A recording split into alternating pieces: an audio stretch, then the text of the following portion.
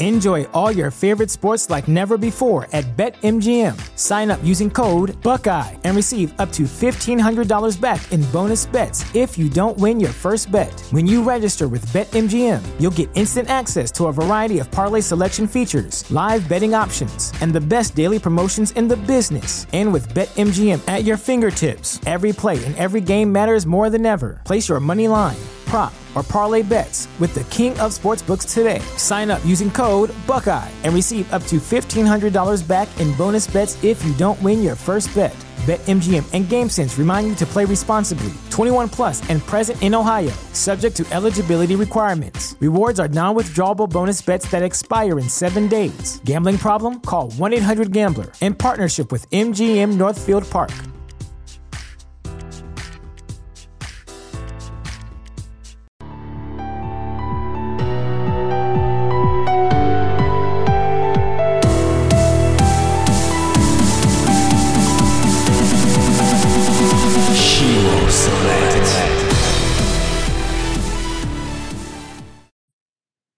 Yep, we are live. Rob, welcome to the podcast. Thanks for being here. How's it going? It's going really good. Thanks a lot for having me. I'm looking forward to it. Yeah, so me too, because we, based on the background that I read about you, we're kind of in related fields, and I thought this might be a good discussion. You're more on the software development side, and then I'm more of just an IT support guy. I feel like I fix printers all day to help people out. But before we get going too far, though, just do you want to give a little bit quick just your background so the audience and listeners kind of know what's going on here and what we're getting into a little bit? I can do that. I am definitely, as you mentioned, I'm an IT professional on the software side. I started out about 30 years ago with computer science degree, got into software development basically right out of college, have been doing it ever since. Started my own company about 20 years ago. I had worked in numerous startups and sort of like internal startups where you've got a big company and they like want to spin something off. So I guess like Skunkworks and things like that. Yep.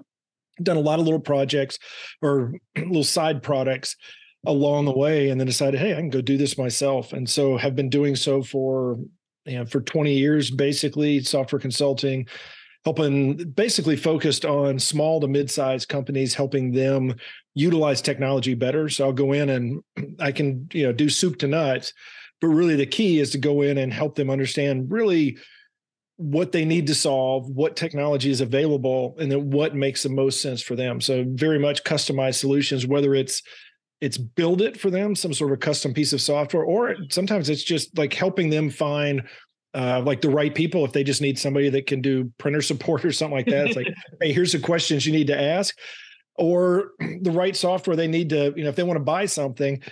I think, that it doesn't matter really what the product is. There's probably 100 of those out there, and it's getting so difficult. So there's a lot to sift through if you want to make that kind of decision. So that's where I've been for years, and then been in the podcast world as well for 6-7 years. So it's been just a life full of technology. Yeah, man. And that's always good, just because, technology's made life easier in a sense, and it's just continuing to evolve. And, some people are on board with it, and some people, like you said, they don't really know or even want to touch it and just want somebody else to figure it out for them. As long as it works, they don't really care. But not only that, you started the podcast and everything. You have a Developreneur?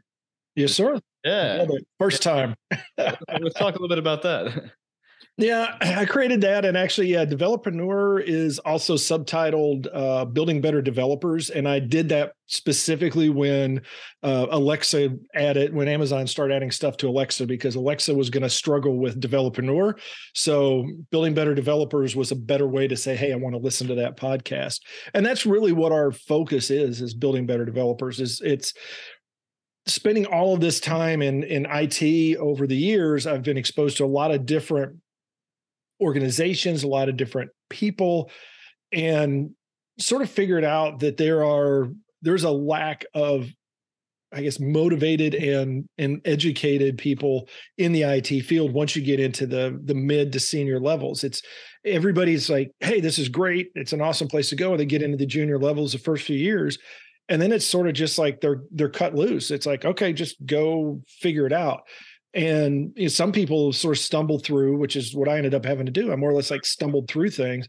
But unless you find a good mentor or you find a good, although I do say there's a lot more training type, like boot camps and training courses and stuff like that available these days. Yeah. But it's sort of hard to navigate it yourself without having somebody that can say, and help you and say, hey, let's figure out what you like to do. Because IT, as you've noted, is broad. There's a lot of stuff you can do in IT. You can do hardware, you can do software, you can do security, you can do finance. There's so much stuff in there. And so part of it is it's like, okay, you're whatever, 20 something, young 20 something, you're like, hey, I've chosen an IT career. Right? Congratulations. Now you need to choose where you want to go with that career. And that's really what we did is said, let's look at where there are gaps to help people find sort of build a roadmap on their career, but also just the kinds of things that you do a lot that are just not, we felt there weren't good examples at the time. And it is getting better because you can find stuff out there. You can Google just about anything. Sure. But what we wanted to do was say, okay, let's have a place you can go and you can have examples. We can show you how to get into certain technologies and a good path to get to, and not just, while sometimes it is just an ends to a means, sometimes it is what are the things you need to learn to really, we'll say quotes, master that technology or that environment. Yeah. So that's kind of what, and I guess I don't know how much you know about my background, but so I went to school get my bachelor's in physical education to get my master's in sports management, and went down that road for a few years, and it was good to me. Don't get me wrong. I liked it, but it got to a point where I was working in higher education. It was kind of one of those things that, well, you can't really move up unless, you start to move around to different universities, get your experience. And if you want to stay in the area you're at, come back. And it's like all about moving around and upgrading your job title that way. So long story short, I ended up getting a job in the IT department here at Radford University where I was working at. And so that's kind of what started my IT career. A little bit late, but no background. And why they took a chance on me, I don't know. But it helped me get my feet wet and start to learn things. And now in a position I'm in, like I was telling you, that me and two other guys are doing the job of what the entire technology department at the university we're doing, an IT department at the university we're doing. So now I'm kind of more like, I got to learn a little bit of everything in order to keep everything going. It's local government now, that basically what I'm doing. But that's also, with that said, like I'm learning I like networking better, or do I like, just security better or whatever. But I'm starting to lean towards the network, and that kind of appeals to me for some reason. But I'm one of those people I've had to learn to like, okay, what am I excited about? What do I want to take a deeper dive into and start to learn more of everything while trying to keep everything else, somewhat balanced, I guess, if that's a good word for it.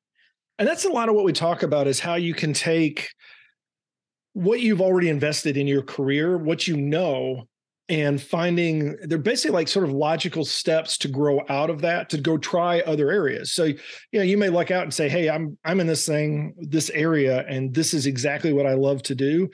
But even then, when you're young, you don't know. I mean, because you haven't experienced those other things. It's one of those things that's like, hey, well, why don't you go use these skills that you have, and without having to like retool or go get another job or something like that, here are ways that you can expand out of that and go check out other areas and go, sort of essentially like dip a toe in and see if you like it. And if you do, then here's ways and opportunities for you to go try to embrace that more.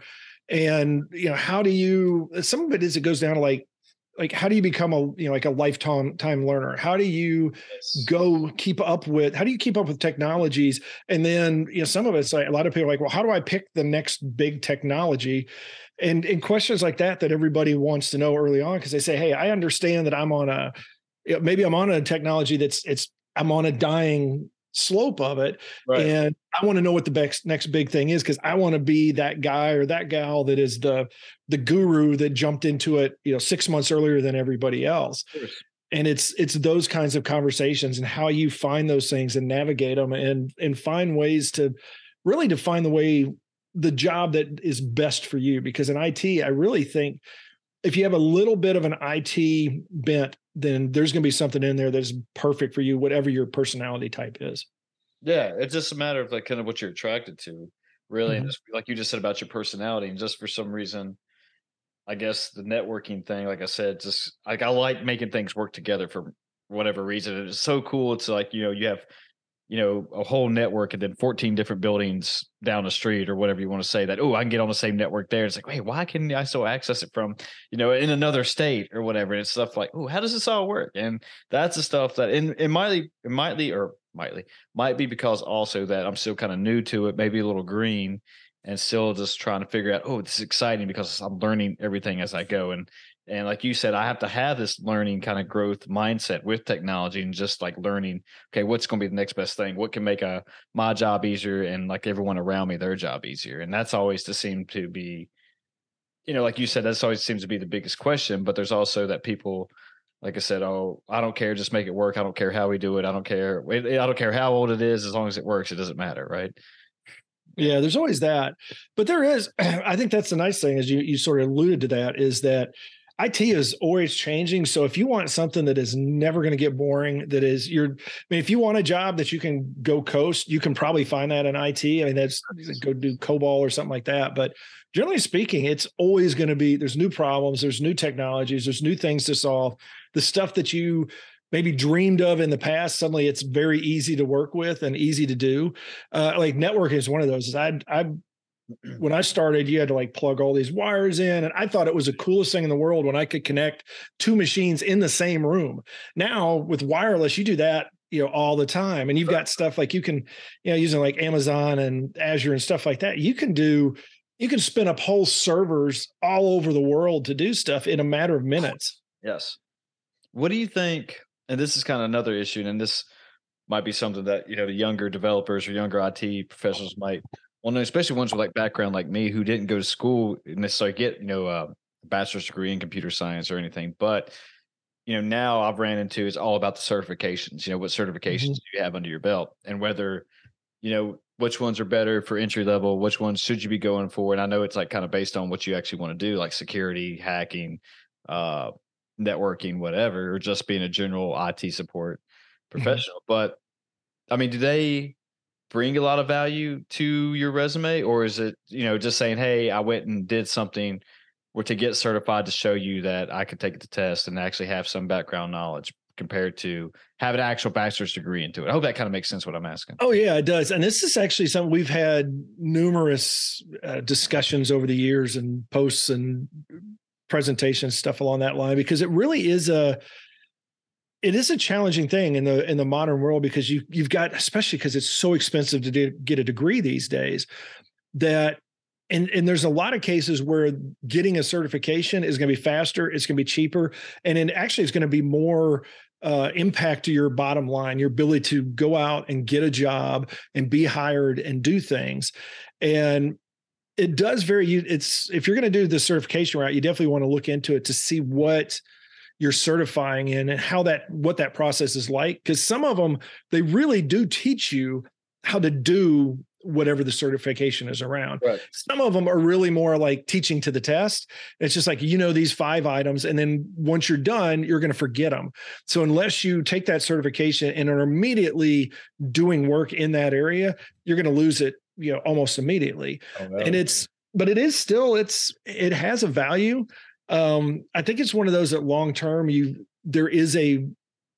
that's what we've tried to do at Developreneur. There is a better value in understanding some of the core like theories and foundational concepts, particularly in development and IT, as far as like how do networks really work, how do those layers work, and understanding some of the the language and how to talk the talk.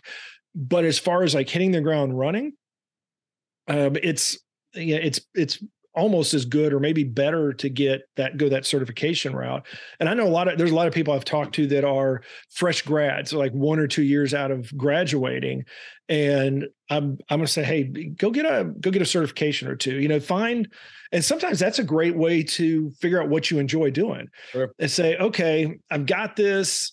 This is sort of something I think that I would like to do, but it's also something that's valuable to me professionally, because then I know how to do that. I know that like, hey, I've been taught it, as opposed to me sort of, fumbling my way around. And maybe I don't have the ideal or the educated approach to doing that task. I'm just getting it done as opposed to getting it done the right way, which sometimes it means I'm not utilizing that technology to the level that I could be.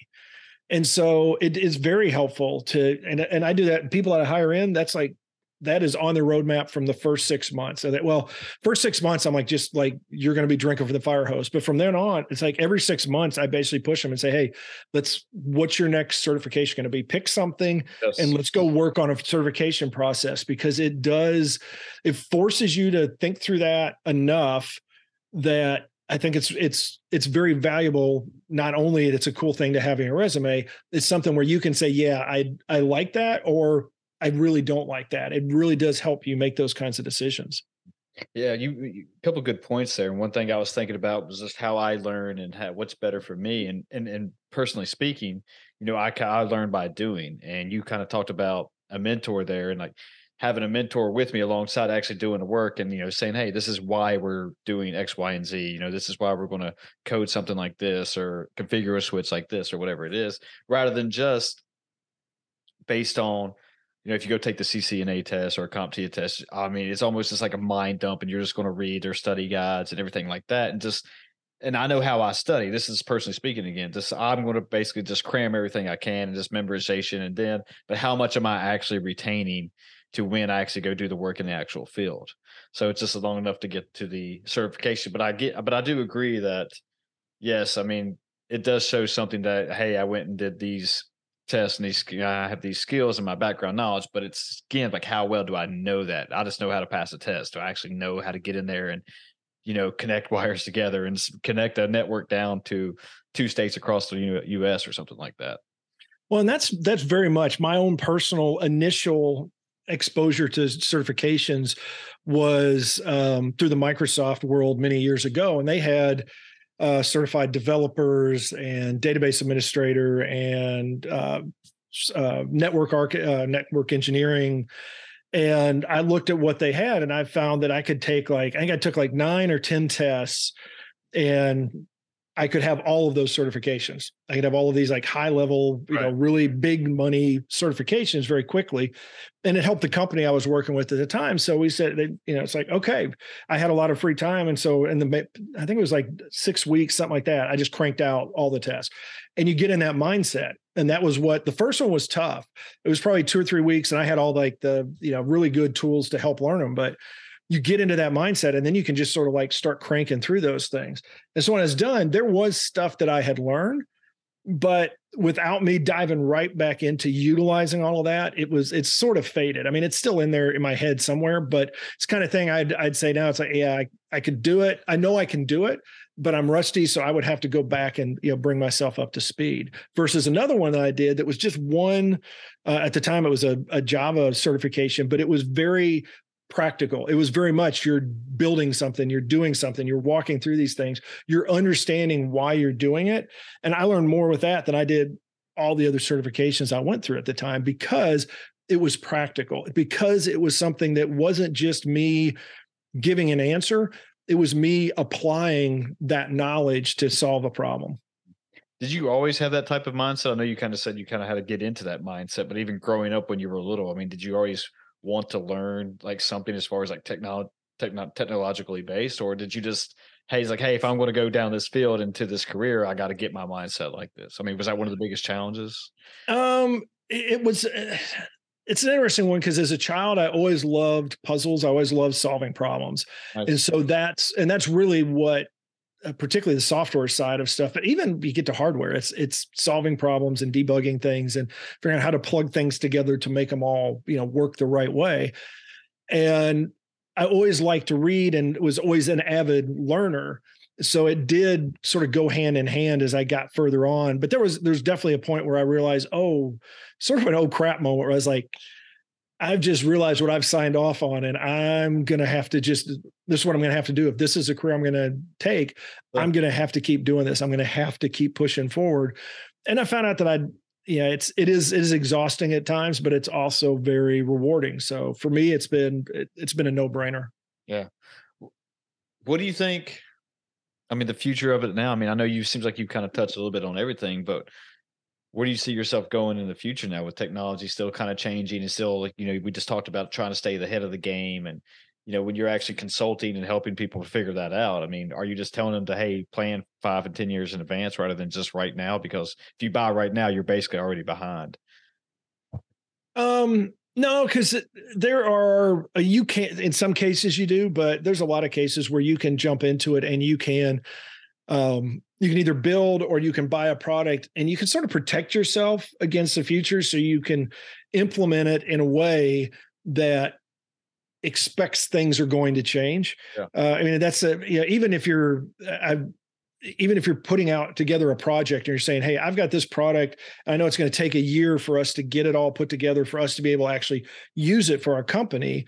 There's a lot of discussion there that says, hey, how much of this stuff do you know is not going to change because it's just core stuff that can never change. Right. And how much of this stuff are we going to have to figure out how to have some hooks in to support it changing or evolving? And more times than not, almost everything is, well, I guess it could change. I guess we could grow that way, or that could happen, or that could happen.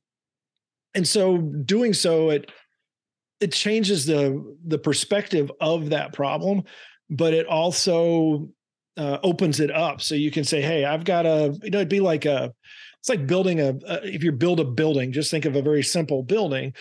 If there's only ever going to be one entrance and you just build one door and it's nice and you put locks on it and stuff like that. But if you realize that, fire codes or something like that, you've got to have other entrances and exits. And then you've got to have all these other things that are part of that building. Yeah. Then that starts to impact how you build it. And it's just and it is, I guess, like that is that, mechanical engineer, or I guess it's more, mechanical engineers and even civil engineers, they build stuff so that it moves. So like if you've been in a big building, you can feel it sway. Yes. And you do the same thing with software is you don't make it so tight and rigid that the first time it moves, it all, shatters. You build into it this sort of, this flexibility so that it can take, some changes and some adjustments. And that's why you see software today. There's a lot of stuff that allows you to import and export data, and it allows you to customize things. And all of these little things, I think, really have grown out of people saying, wait a minute, if you lock me into this application, that may be useless to me even 6 months from now. But if you allow me to have some way to extend it or customize it, now I can allow it to sort of, grow into wherever I'm going to be 6 months or a year or 5 years from now. In talking about, having to change everything based on what you're adding, taking away and stuff like that, when you're developing software, I mean, do you have to put your mindset into what the user would be experiencing, like a novice user, so to speak? So like, what is it? The KISS method, keep it simple, stupid. So if anybody could, and I guess it also depends on what type of software you might be designing or developing for the person, but you have to think like, okay, if I'm a user, I would want this thing to function, like this, and this, rather than just how I think it should function. Is that kind of, yeah. It's very much for that user, customized to that user. It's very key. And a lot of software people miss this. That's, again, one of the things we talk about a lot is understanding the why of your user. Why are they going to use this? What's the problem they're going to solve? What is it? How's it going to make them better? Their life better? And finding ways to sort of understand how they work so that the solution fits into that, as opposed to like square peg in a round hole thing and I think all of us have used software. We're like, wow, this does great stuff, but it's so painful to use it because it just doesn't work the way I think or the way I work. And that's what you want to solve as a good software developer. You want to understand your user, so you understand what you sort of think like they do. How are they going to approach this problem? What is a good solution to them? What is going to be, the kinds of things that are going to like grate on them? What are the things that they can like, because software is almost never perfect. Sure. I know this is a shock to everybody, but it's finding ways that the little annoying things don't become big annoying things. Because there's some stuff we just roll with it. We're like, that's what it is. But then there's other things that, bother them. It's like the classic story of a marriage where it's like one person doesn't care about a toothpaste lid being off and the other one, it just drives them insane. You need to understand what your user will put up with, what they want, and a lot of it is even helping them understand what will help them work better, because sometimes lot of times even they're not IT focused. They don't understand technology. You have to sit in their, go a mile in their shoes, as they say, look at how they work, and then understand how to build that solution for them. Do you do your focus mainly on, let's say, just Windows or Linux or, Mac OS, or do you focus just like on apps, or do you do a little bit of everything? Just depends on what the user wants again. It really is. It's a little bit of everything these days. Most stuff. It's really, I'm trying to think, like when I've done desktop, it's been a while because everybody's connected. Everybody wants to be able to use their phone to check in on a work thing and stuff like that. So really web-based stuff. And now it's really more like, is it a web application or is it, like a native application for your iPhone or your Android or whatever? And building the cost for an iPhone app or an Android app is so much more than building a website that can support, people can browse to and work within that. You've got to have specific requirements that says, oh yeah, you've got to do this on an app as opposed to a website. And sometimes it comes down to security and where you want data to live and things like that. But yeah, it's really, I'm very much, that's sort of what I bring to the table is I guess I'm technology agnostic. So whatever they do or wherever their environment is, I can look at what's out there and say, hey, this is, the platform or the language or the architecture that's going to make the most sense for your solution. Technology agnostic. I like that. I'm going to have to remember that. That's a good term. I'm just telling people that. But moving forward a little bit though, just so we don't have to, keep talking about software development though. I mean, talking about when you started developerpreneur, man, that's a tough word. Developerpreneur. I mean, what was it like starting that, getting it going? I think you said you started it in 2017, and now we're going on 2023. I mean, what was that like? I mean, was it tough? I mean, you just decided, hey, I'm going to just do something big here, just kind of start my own thing, or well, I mean, yeah. I mean, go ahead. Yeah, it was. It's actually interesting because I sort of stumbled into it.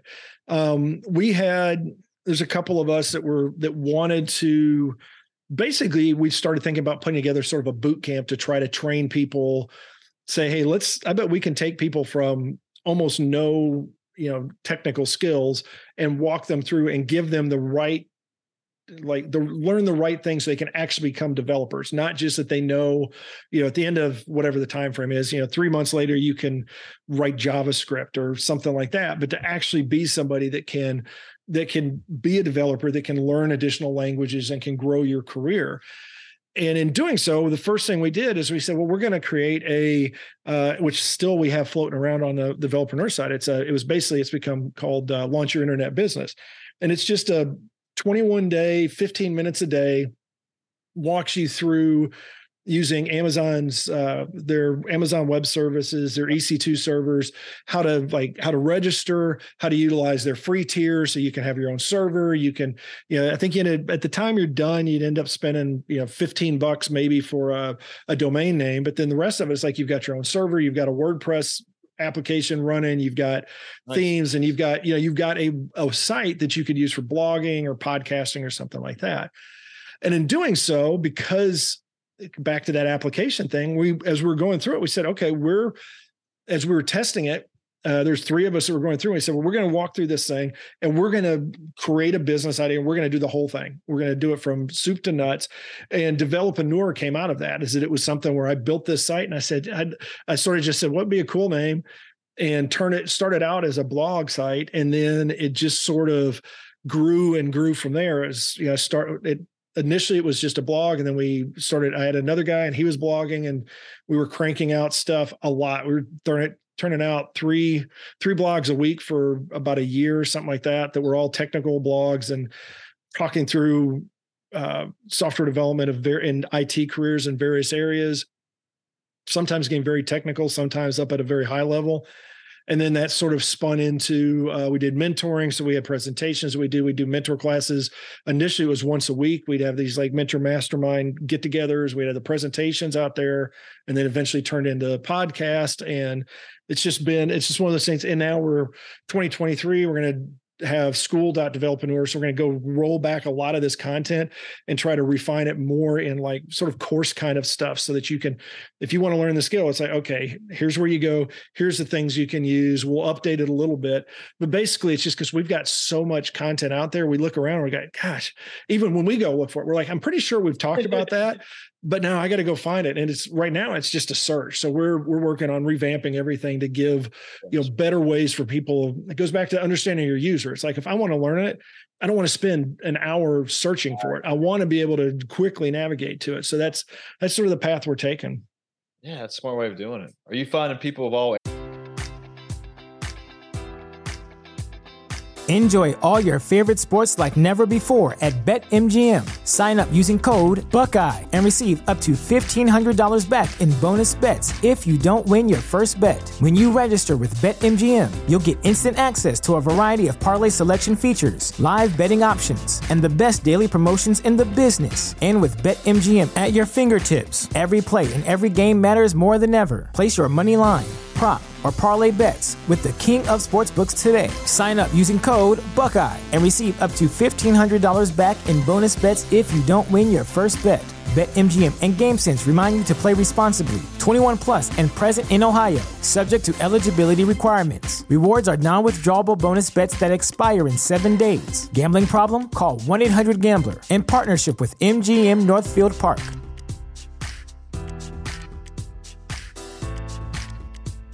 A new year, time for new growth. Grow your education and skills with Herzing University. Our online behavioral health programs fit your schedule and time. From an 8-month diploma program in health and human services to a 36-month bachelor's in psychology. Grow your behavioral health career with us wherever you are in your education. Your future starts now at Herzing University. Visit us online at herzing.edu or text health to 85109. Online at herzing.edu or text health to 85109. ages are kind of jumping onto this, or is it, and I'm basically all backgrounds too, kind of like people like me, just like, hey, I want to learn something new today. I might just try software, and I just retired from my job at 55 years old or something like that. Yeah, it's interesting that some of the ones I've had people I've talked to that have gone through it that were actually very interesting. One not too long ago, this guy had graduated, was looking for a job, had about 4 or 5 months where he was after graduation, where he's looking for a job. And he realized there was a set of skills that he needed, and he glommed on to one of our series. And he said, well, okay, if I want to get a job, what does this teach me? How would I take what I've learned here and put it on a resume? And it turned out he ended up, I had some emails back and forth with him, and he ended up getting a job as a DBA somewhere. And part of it was because we'd walked through that. I said, hey, here's what you can do. Here's what you need to do to grow. And there's been a lot of that. I mean, I guess it does vary. I mean, there are some that are 15, 20 years into their career that are saying, oh, I hadn't really thought of that path to be able to change, because they've gotten too set in their ways. So where you get to a certain point, you're like, that technology I was on died, or I realized I was just bored and I'd rather go back to what it was like when I started my career. And then there's a lot that are, probably most are the, 20 somethings, maybe early 30 somethings that have, gone out, gotten some sort of degree, gotten some exposure to IT, whether through school or now at work, and said, hey, I want to explore that some more. And that's where we say, hey, here's some stuff to help you out, some various paths you can go depending on what you're looking for. And, a lot of things about how do you take that and turn that into a career? Yeah. Are you working with, some of the big names like Cisco, Juniper, AWS, all of them, just to say like, hey, if somebody went and took these courses, kind of like what you're talking about, they could go to them and just say, hey, I took Rob helped me out with this software development course or whatever. And, now I know some shit. What's up? We haven't gotten to that point. I would love to get to that point. That's part of what I want to do, is get something that's more, because what we have really right now is much more laser focused and short term. A lot of cases, because a lot of the courses a lot of what we do is like 15-minute, very digestible chunk. So I can go in. Now we do talk about being able to, do it day after day after day, so you can make a steady progress towards bigger goals. But a lot of what we do is just sort of like, hey, you've got to solve these couple of problems, or you need to go learn this skill. And that stuff, there's really not, currently we haven't grown to a point where they can say, oh yeah, those guys came out of the developer stuff and they're awesome and they know everything. So, we don't have those kinds of connections, but we do, within our group, we have our own little community, and through that you have connections to various places. So people come to us and, we'll have conversations. They'll say, hey, I'm looking for such and such a job or something in this area. And a lot of times we're able to point them somewhere and say, hey, here's somebody that we know that's hiring, or somebody we know that's in a company that may be thinking about hiring, or somebody at least that's like, that's more specifically in that career path, and they can help you out, maybe point you in the right direction. Did you, you've talked about mentors a little bit, a couple times already. I mean, did you have a mentor in helping you set this up, or was this kind of like, hey, this is my own thing, I'm going to try it all by myself? Or did you just kind of learn from your previous experience with mentors back in the day? That is something that is probably my part of the reason I do this, is because I never really, until, I don't know, probably about 10 years ago, I picked up my first, I guess, real mentor. I mean, I had a few along the way, but as far as somebody that was really, I saw as a mentor, that he worked with me a lot. We talked a lot about how to advance my career. It was something that was missing when I was younger in my career as well. And so that's why we try to, as part of the goal of this is to bring this back around and to say, hey, if you're out there and you need somebody just to bounce ideas off of, or you want to see what it's like, then that's the kind of stuff that we're going to provide, as well as, the tools to get you there. Yeah. Mentors are pretty great. And that's something that sits back in my head because, along my educational path, or whatever you want to say, that, I had a few opportunities with mentors and stuff, and I just kind of basically just shoved them out the door just because I didn't even realize it at the time, or I was one of those guys and kids that was like, I already know everything. I don't need these people in my life. And now, then it comes down to it. You think, well, shit, I should have listened to what they were saying. And I took them up on some opportunities because it caught up with me. And I'm like you, that's one of the things I've had a few in my life, but nothing that I really took a full focus on and just said, hey, everything that I want to know, or whatever. So it was just kind of like, oh, okay, cool. I got to step and just, I guess, started running before I could walk. And, like I said, now I kind of regret that. And that's very powerful stuff. And I guess that's kind of the message I wanted to send out. Like, if you have somebody who wants to take an interest in you and help you out along your way, whatever it is, software developing, networking, cybersecurity, whatever that, and even not even just computer IT related, just anything in life in general, that take them up on it, even if you do think you know everything or whatever. So anyway, that's something that I always ran into as well. Is it was, I was just so busy, and it come out of I had a degree and I knew some stuff, and it's one of those where you're like, okay, I think I know how to do my job. And it's not till you get further into it, you're like, oh crap, no, I don't. There's some things I didn't know. I didn't realize, because you don't know what you don't know. Sure. And that's what a mentor will give you, is they give you that.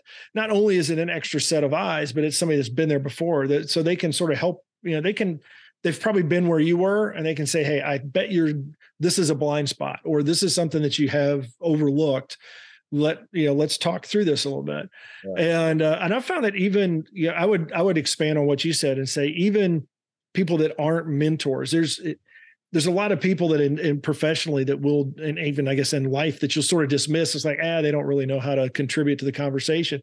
And when you spend a little time with them, you'll find out that actually there's a huge amount of contributions they can give. They'll give you different perspective. There's all kinds of stuff that you can get out of, such as, that's one of the benefits of doing podcasts and listening to podcasts, is you hear a lot of different perspectives and backgrounds. And there's always something I'm like, I never thought of it that way, or I never heard of that. I got to go try that out. Yes. I've probably said this story a million times on here, but that's what got me so involved into podcasting. I think I listened to my first podcast back in probably 2017 or so, maybe 5-6 years ago. And, I started learning like, there's different ways of, just like you said, of living your life, or, it's like, I never thought about, this topic in that type of way and stuff. And it's like, and it was almost a mind blowing experience. Basically, it was just like, opened up my eyes. I was like, man, why did I think that having this fixed way of life was the way to go, when there's so many different ways and then, even just listen to how people talk and what, their, the challenges they face in life and how they got through them, and how they just didn't let people beat them down. And, they started one business and hey, it didn't work out, moved to another business. It was very inspiring and motivating, just like you said. And I was all in once I was just, hey, there's more ways to look at life than just whatever I'm thinking or whatever I was taught by my parents and friends growing up. And I'm not knocking them by any means, but it's just like, hey, there's other ways to look at things. It's kind of, like, I guess I grew up in a very, very rural area, and let's just say, for example, it's a very big farm town, and it's one of those things that, if there's people who like Ford trucks and people who like Chevrolet trucks, and people would just tell you whether they like Ford just based on their experience, but they couldn't really tell you anything to back it up, rather than just like, hey, I don't like Ford just because of the brakes went out or something like that. And so that was kind of like my knowledge and hearsay growing up, rather than just actually learning more and trying to figure out what else was going on in the world outside of the little farm town I grew up in. So, yeah. Yeah. I think everybody grows up in some sort of a bubble. I mean, there's just, because you're just, regardless of where you're at, the culture, the people, the schools you go to, the family you have, it's unique to you. And it's fascinating to me to have people that I think a lot of times, I think they were in like the same bubble that I grew up in, sure, and found out they had 180 degrees different experience with life. And there's all these different viewpoints and ways and reads that they have on stuff that I never would have thought of. And it does help you, professionally, but also personally, to get better, to relate to people, to understand how to travel through all the crap that life throws at you. Cause it's like, oh, hey, wait, this isn't that bad because I know this other person went through something very similar, and they tried these couple of things and that allowed them to get through it. And so now, hey, I've got some ideas. So it's something, it's like you said, it's just, when I did it the same way, it's like, wow, this is way beyond what I expected. Cause like, news, even if you listen to the news, there's only like certain, there's certain like channels of news that you get. And then you go out to, you go beneath that to like the podcast world and blogging and stuff like that. And it goes from 2 or 3 to almost an infinite number of perspectives and opinions and experiences.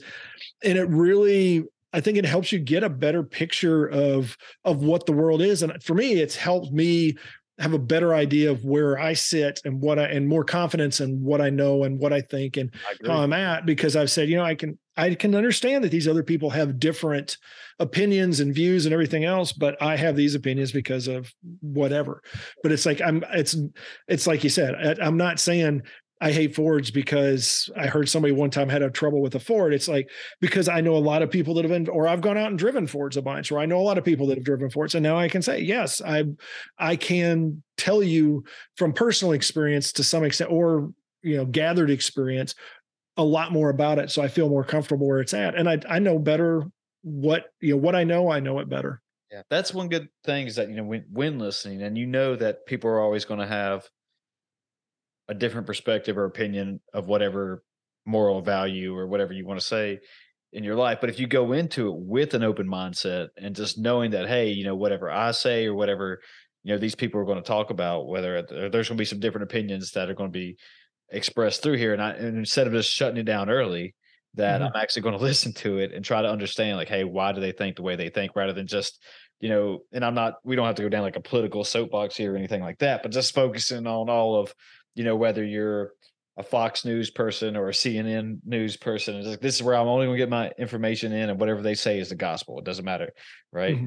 And just going along with that and just learning, and even working with IT consulting or whatever, just knowing that, you're going to be working with a different type of, or groups of people all the time, and just being personable and being open-minded, and just knowing that, hey, they might not know something that the other group that you worked with didn't know before, but just having that background and, I guess, open-mindedness that will help you be successful in a sense. I guess is my whole point to that rant right there. And that's even like I'll call it, I don't want to get too psychological or whatever, but I think we talk about that on developer stuff, is your self-talk is a little bit about that. A lot of people, particularly when you get early into your career, you sort of limit yourself because you're like, oh, I'm only a junior or a level 1 or whatever your title is, and say, oh, I don't know enough to be a manager. I can't provide information on the CEO's conversation or something like that, because you've got these labels in your head and you've limited yourself. Sure. And you're limiting other people as well. Because it's like, well, I can only talk to people at my level or something, or above me, and stuff like that. And it really is a loss to do that, because you're not giving yourself and others an opportunity for where your unique experience can help. Yes. And you're not giving others opportunity for them where their unique experience can help you.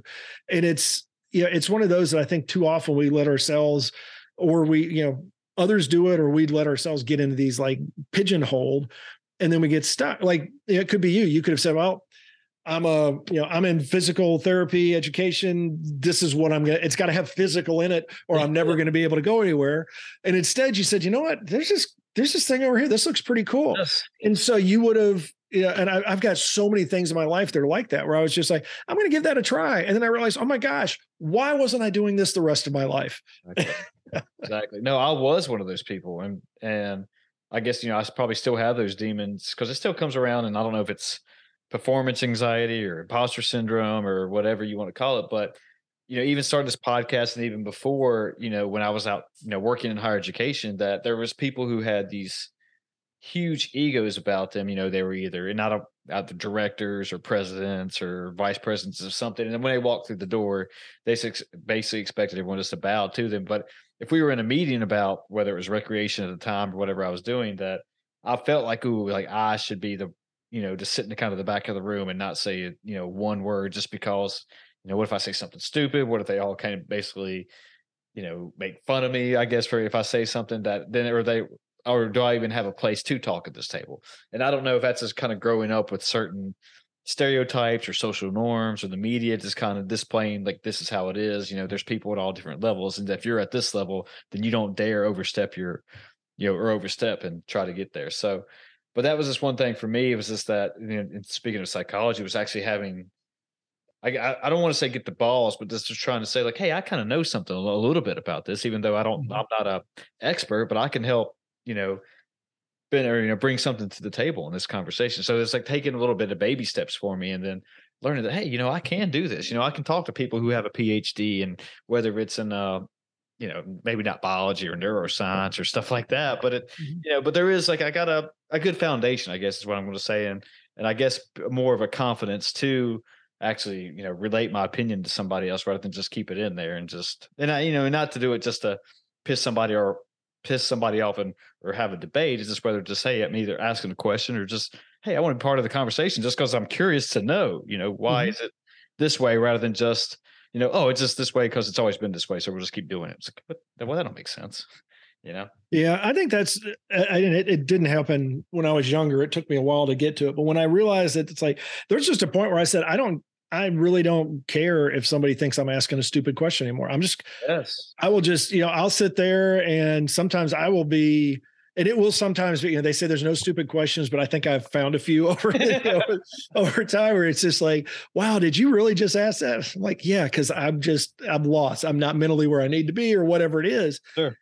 And it actually has helped me professionally a lot, because I will, and sometimes I guess it's a little frustrating, but I'll work with customers and I'll be like, okay, I need to ask why you're doing this, or I get that you're doing it, but I don't see that it really has to be done that way. So help me understand why that has to be so. Or is it because you've always done it that way? And are there maybe some opportunities that we can make some changes?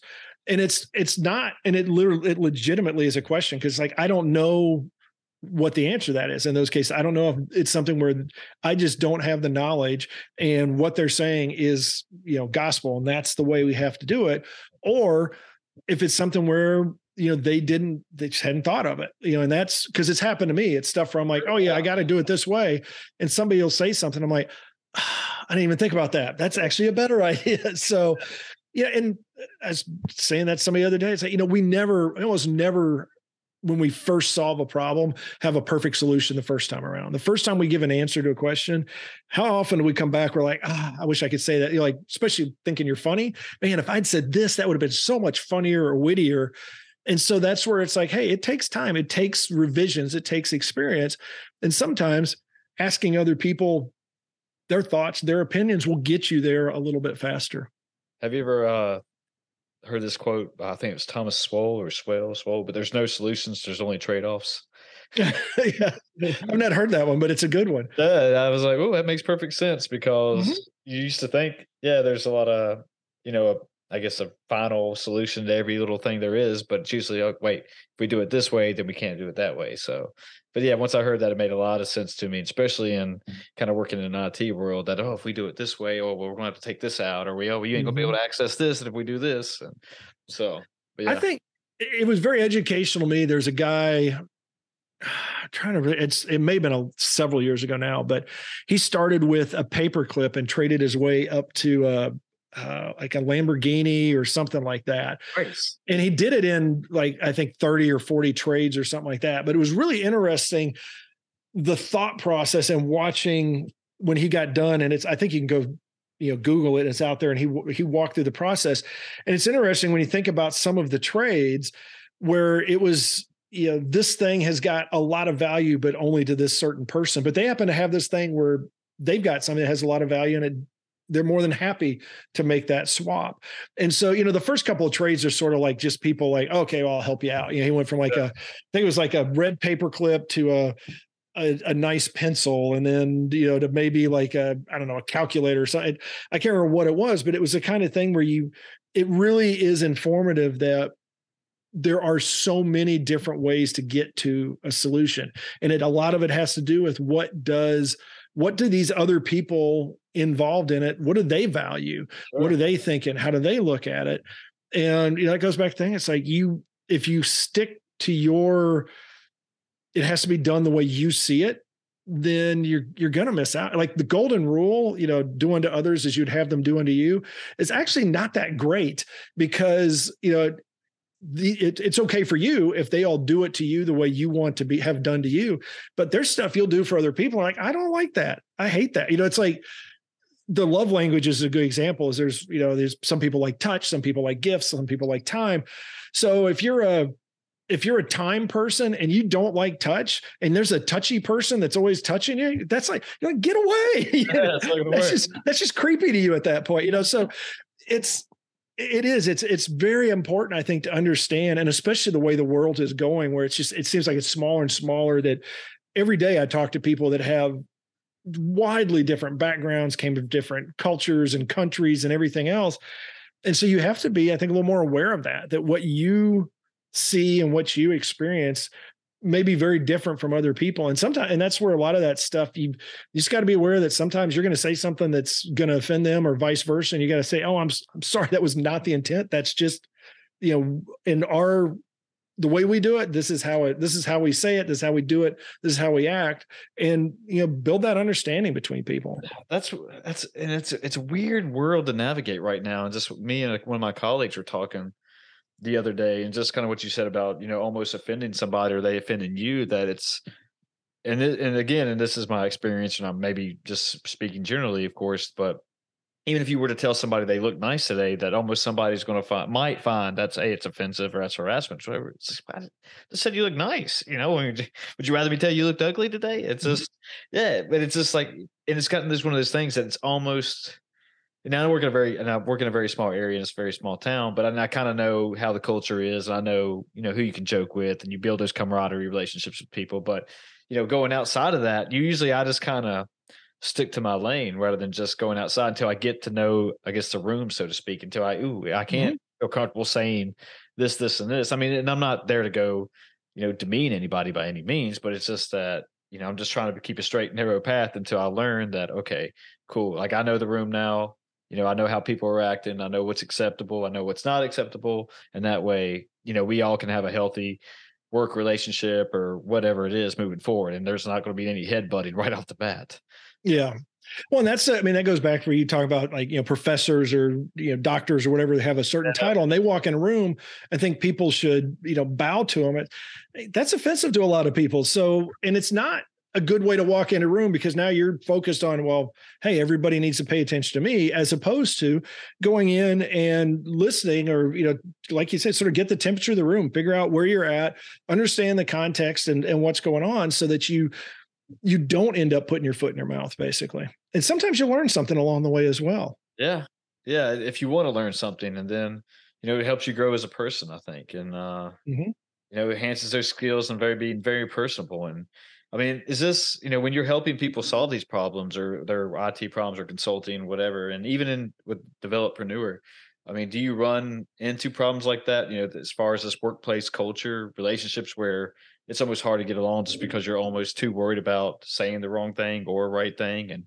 Or is our each personality going to actually mesh well with each other?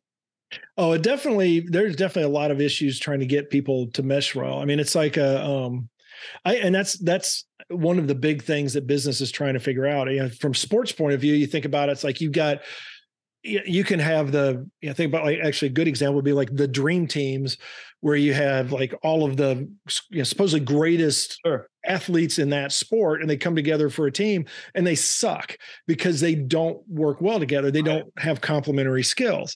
When you look at like, and I'm an old school Chicago guy. So you look at like the Bulls that won everything, and it wasn't just, Michael Jordan was a lot, but you look at the cast of characters around him and how that team worked.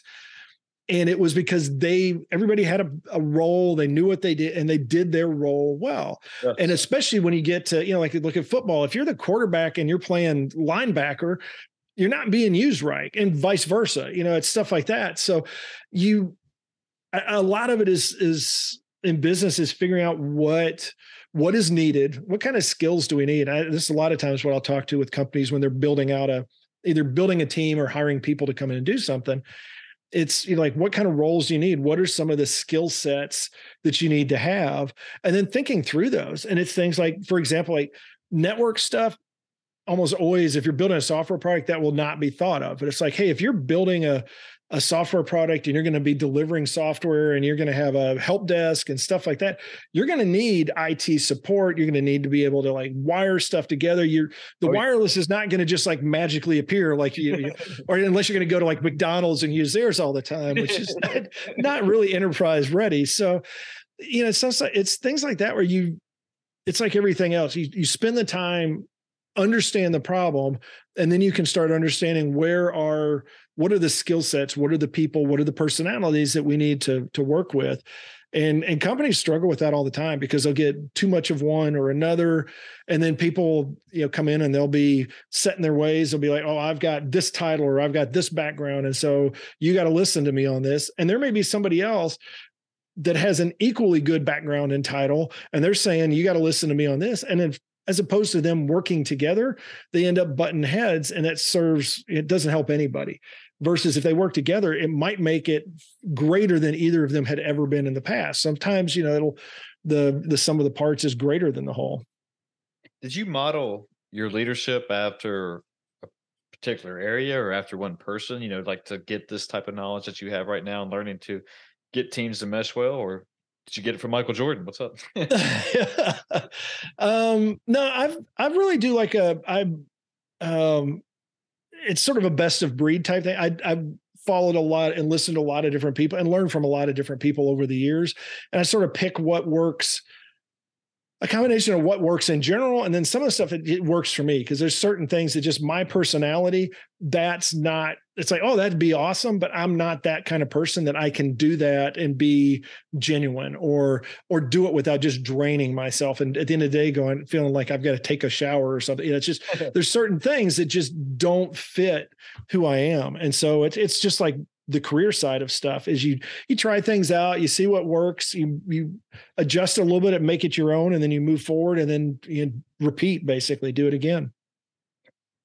I know we're kind of getting short on time here, but I guess my last question for you, or statement, whatever you want to say, that, for somebody young, old, middle-aged, wanting to get into, kind of model their life after yours, software development, starting developingnewer.com. I mean, just anything like that. I mean, do you have any advice or something you wish you would have done differently for them to get started on their way, or what?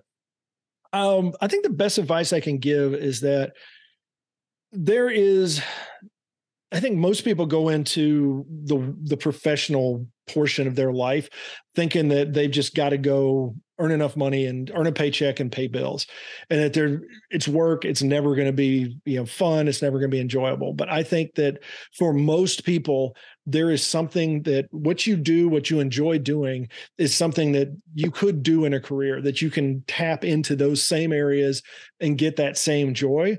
And in IT in particular, there's so many different facets of it that I would say, if you're hesitating, don't let that hesitation, don't let that fear slow you down. Is go try some stuff, go check some things out. I mean, there's so many weekend courses, or you can do some Googling around and find something where they'll, even if it's somebody that's sort of a shyster that says, hey, I'll teach you how to master a skill in 5 minutes, and there's no way you can, but at least it's it's an exposure to that. And you can say, hey, I think I do want to learn more about that. I think that is a path I want to take. And I say, don't let I guess the short of it is, don't let your labels or your expectations of yourself and others to limit you. Is realize that you probably can do far more than you ever thought you could. And if you listen to anybody that's been successful, I don't think any of them are like, oh yeah, I always knew I was going to be here. They always are like, I never thought I would be here. And you could be the next person just like that. Nice. Well, Rob, thank you for being here. Thanks for having a little chat with me on this Wednesday night. If people want to find your podcast or anything you want to plug in general, just feel free to do that. All right. Well, yeah, developandword.com. You can go. We've got contact forms. You can see links to the podcast. It's also built. If you go out to like an Alexa or something like that, just do the Building Better Developers podcast. You'll get it. You'll get the latest episode. And if you want to talk to me from the consulting side, it's rb-sns.com. And happy to talk to you about any of this stuff, whether it's solving your business problem or helping you advance your career. Rob, you the man. I'm glad you sat down and we had this little IT discussion. I got a lot of pearls and gems out of it. And again, thank you. Thanks for being here. Thank you, man. This was a lot of fun, Chris. Have a good one. All right. See you, folks. We're out of here.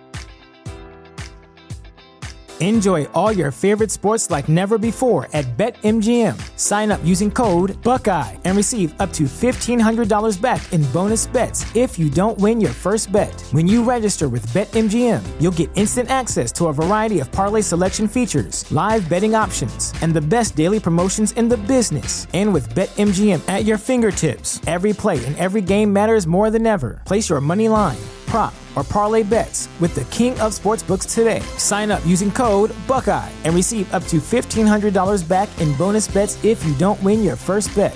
BetMGM and GameSense remind you to play responsibly. 21 plus and present in Ohio, subject to eligibility requirements. Rewards are non-withdrawable bonus bets that expire in 7 days. Gambling problem? Call 1-800-GAMBLER. In partnership with MGM Northfield Park.